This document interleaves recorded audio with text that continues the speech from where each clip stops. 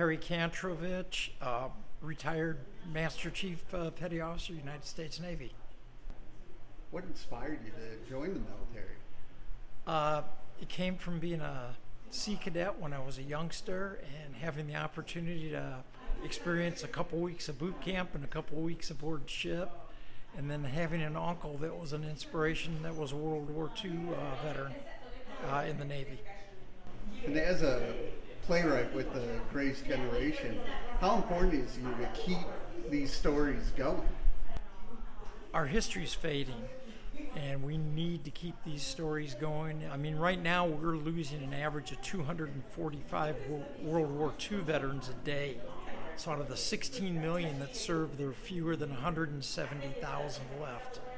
Korean War is coming that direction. We're going that direction, and Vietnam is going that direction, and they're not taught in school. Our high school kids, our middle school and elementary school kids all need to know this history. So the Freedom Museum is so important that we have that here today. So at least we've got a place for them to come. And if I can help tell those stories by doing plays, that's what I want to do. So how did it, with Tom Brokaw's book, how did it all come about? I owned the books for a long time, and it was something that I really wanted to do. How do I honor our World War II veterans? So I sent an email to his publisher, which was Random House, and I never heard back. So I kept emailing them, and I kept phoning them, and the email basically said that I'm a retired Navy veteran from Sioux City, Iowa.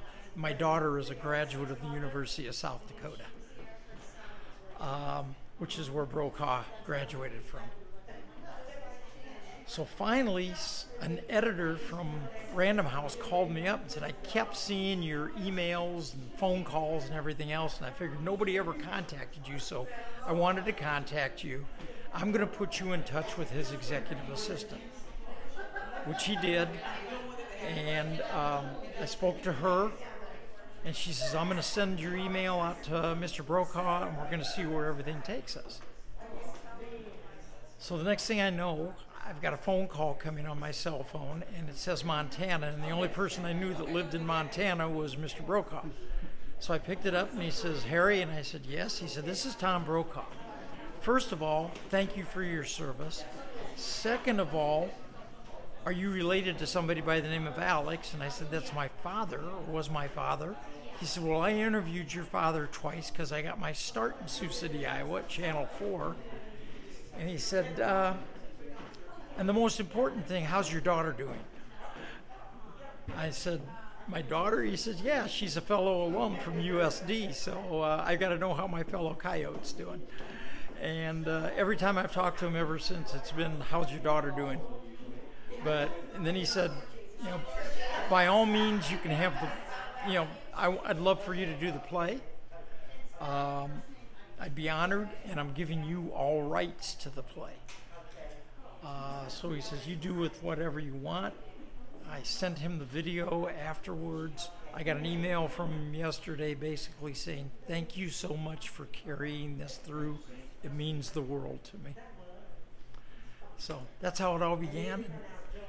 We've had successful performances up at Fauquier Community Theater where it premiered, and then did the benefit for the Freedom Museum, which went very well. And now it's 58 theaters around the country have contacted me about doing it, and 7 have already opened it. Oh, wow. Congratulations. Thank you. Did you think it would ever be like that when you thought? Never planned on that one going that far at all. And a gentleman by the name of Bruce, goes by Doc Norton, and I are together writing one on Vietnam, collecting the research now, the letters and the stories of Vietnam vets, and we're putting that together in the same vein. And hopefully within the next year or two, that one's ready, and that may turn into a book. So Doc is a highly decorated Marine himself, and I couldn't be more honored. He's the senior oral historian for the Marine Corps. Wow, so he knows a lot. He knows a lot.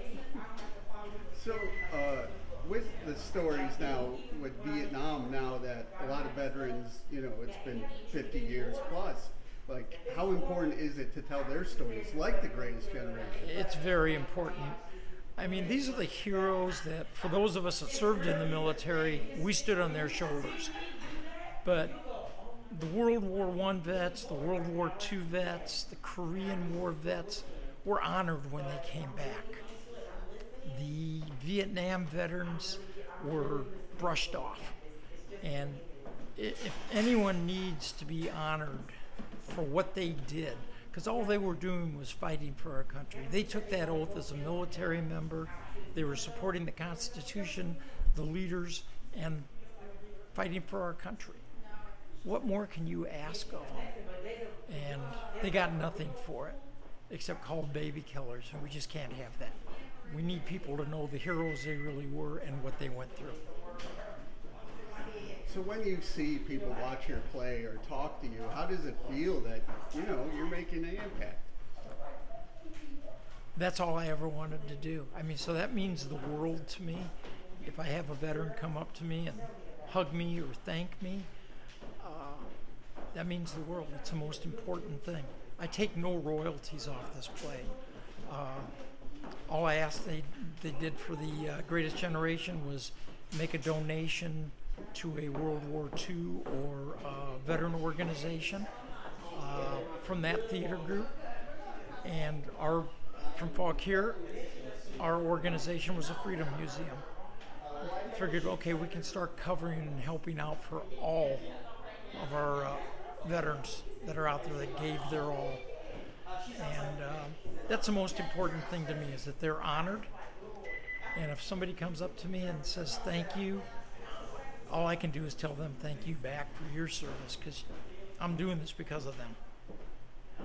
And with places like the Freedom Museum, how important is it to, get a hands-on approach to history? Very important. I mean, without that research, without that knowledge, those plays don't exist. These are the real life stories. What more can somebody ask for? I can go out and write a comedy, make people laugh. I want to make people think. I want to educate people. And places like Freedom Museum is what helps you do that.